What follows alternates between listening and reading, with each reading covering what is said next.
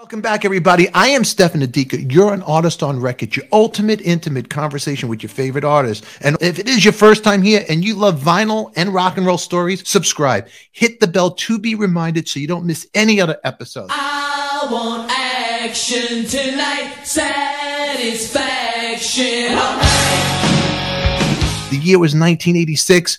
They had songs, I Want Action, Cry Tough, Look What the Cat Dragged In, I Won't Forget You, Baby, Talk Dirty to Me. Talk dirty to me. We have right here, Rikki Rockett of Poison. You're not going to miss this one, everybody.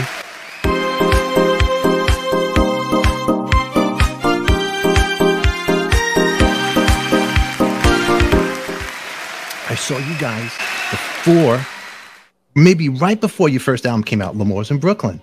And I saw two bands there before they hit. Hanoi Rocks, maybe 85, Two Steps from the Move. L'Amour's in Brooklyn was in Bay Ridge. It was the rock capital. And you guys played. It might have been maybe 50, 100 people in the club. And I remember seeing you guys. And I go, wow, look at this band. I remember the drop at the knees. I remember you playing. I remember the hand up. I was like, wow, look how cool. And the songs were so catchy and great. And then that first album.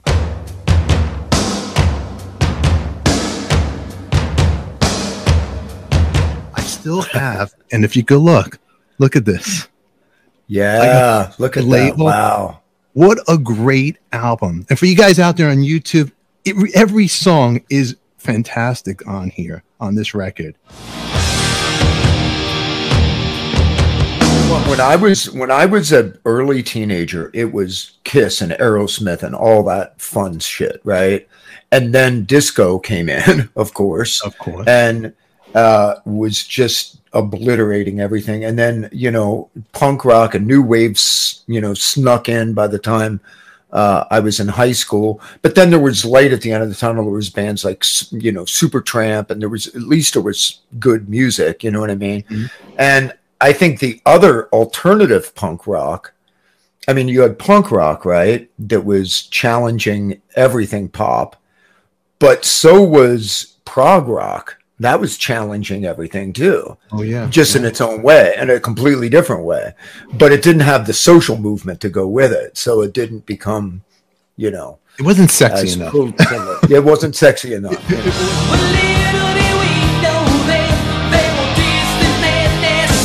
It was easier to get punk, right? It was easier to get punk, yes. And then punk sort of morphed into, new wave and that sort of young romantics kind of thing that was big in Brooklyn, talking in your sleep. Yeah, right. But that whole style, you know what I mean? It was, it was one. There was so many interesting things going on at one time, but the East Coast just stayed in that new wave thing. You know what I mean? And then it started to get electronic, people started looping tapes, and all of a sudden it got electronic, and I'm like, we can't go there. We're not going to, we're just not going to, I couldn't go to that. I'm an organic player. You know what I mean? For me, there's nothing wrong with that. I think it's badass. Robert Fripp and all these people were doing all this crazy cool shit.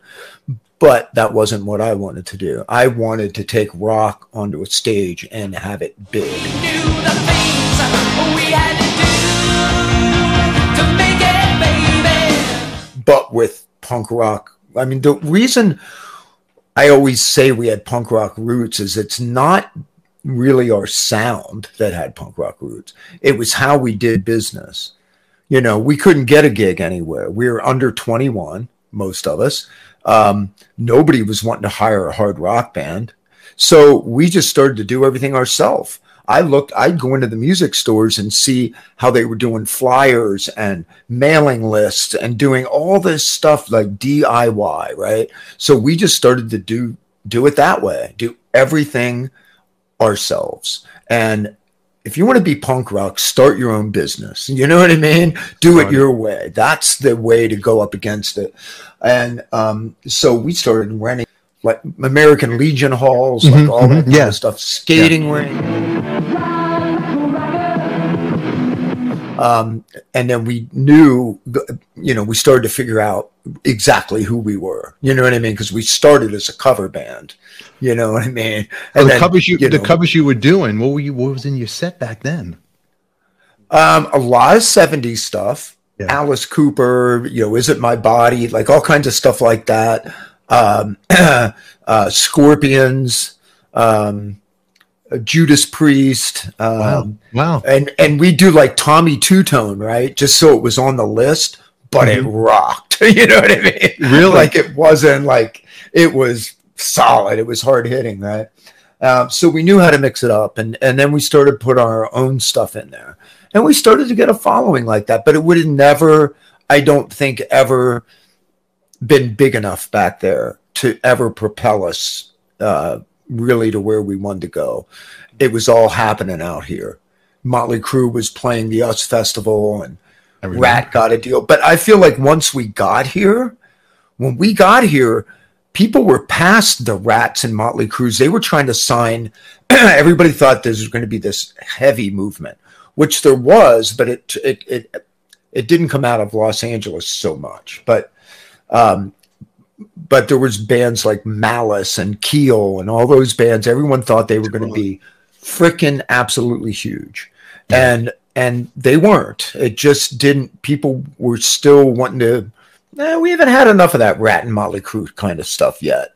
You know what I mean? We haven't had enough Van Halen and Aerosmith. We haven't had, and so, we were able to, I think, hang in there, but we still were not amassing a following out here yet.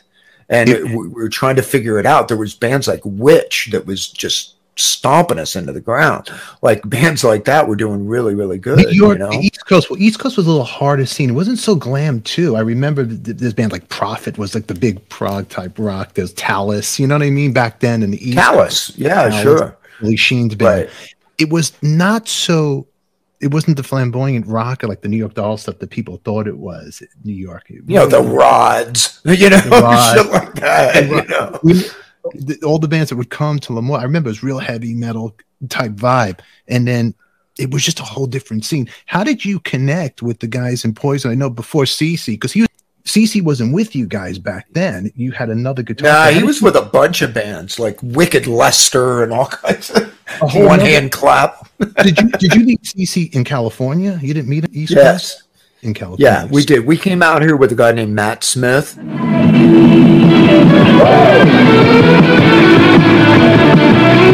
And we had already met Jim Faraci, who engineered the Rat album, and he was super behind us. And Kenny Austin from Atlantic really liked our bands. We thought we were going to get a deal with Atlantic, and it just didn't happen. And then Matt got his girlfriend pregnant and wanted to go home and marry her and do the right thing. And he had just had enough. I mean, he was, the way we handled being out here and not having any money was just to have fun, to go and just work and keep our heads focused on promoting our band, being with chicks, just, out every night doing something. And Matt wasn't that kind of guy. That wasn't his thing. He liked to hang at home, and there was nothing to stay at home for. I mean, we had a crappy apartment and nobody wanted to, you know what I mean? So, I'd wake up in the morning. I couldn't wait to get the hell out of the apartment because there was nothing there. Right. And, what a scene it was back then when you got there, huh? The strip was packed. It was a rock and roll circus. It truly was, Ricky.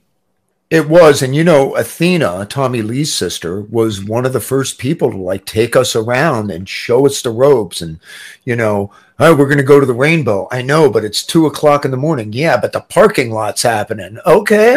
There was just all these different things that we didn't know. And, so anyway, so she did our makeup for the first album cover, by the way. Oh, really? So this is Athena that did this, huh? So if anybody doesn't like our album cover, you can blame Athena. That's great. So she did it. You That's can great, inadvertently blame Motley Crue's sister. But she's a wonderful person, by the way. I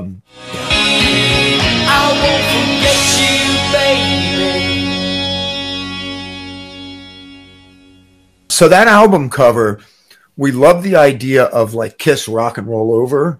Mm-hmm. And but you know, the art department at Enigma was only so much at the time.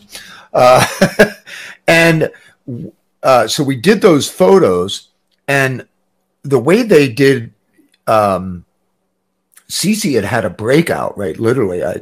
And he was like all red and everything like that. So they tried to cover it up with makeup and it didn't look right. So they're like, don't worry about it. We'll just, you know, airbrush it after. Well, back then you didn't have Photoshop. It was like literally airbrush it. Took the photo and hit it with paint. Okay. So you can't just do one guy. Now you got to do everybody, you know? Yeah. So it got over the top. Like it went from some makeup to like over the top. And we're like, screw it. Let's just go fuck it over the top. Like Enigma's like, yeah, why not? Let's gender bend. Let's just take it to the next level. And then we did the back cover with a different photographer. Rob Jones did the cover of that. And then John Scarpati did the back cover and the inside cover, who's an amazing photographer. He's in Nashville now. And Rob Jones, of course, went and bought KNAC.com. So that's what he went on to do. Wow. Out on the streets to make your dreams happen. You gotta Okay. But Cry Tough was the first single. It was the which first didn't single. work, by the way. It didn't work, huh? Yeah, it didn't work. It fell flat. Did you guys have it out? Did you guys like, okay, we want this, we want that? Did you go back and forth what you wanted for the first single on this album? Yes. And I do remember lots of discussions about that, but Enigma thought that Cry Tough made the most sense. So we did that video at the Palace.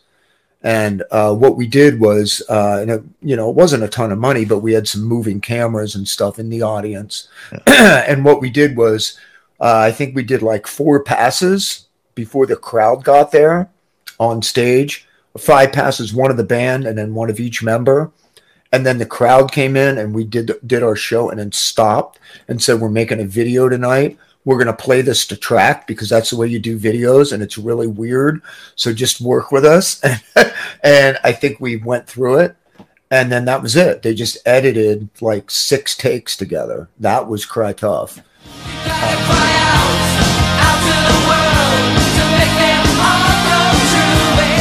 And there was a couple, like some B-roll, in the dressing room and stuff like that. But you gotta cry out to the world to make them. And then when we did, we didn't think we were going to get another single. Wow. But Rat decided to take us on the road. So if you want to catch more, Ricky, click right on that box right there. And also, please, don't forget, the first of the month, we have a vinyl showdown where you could win records from us and other prizes.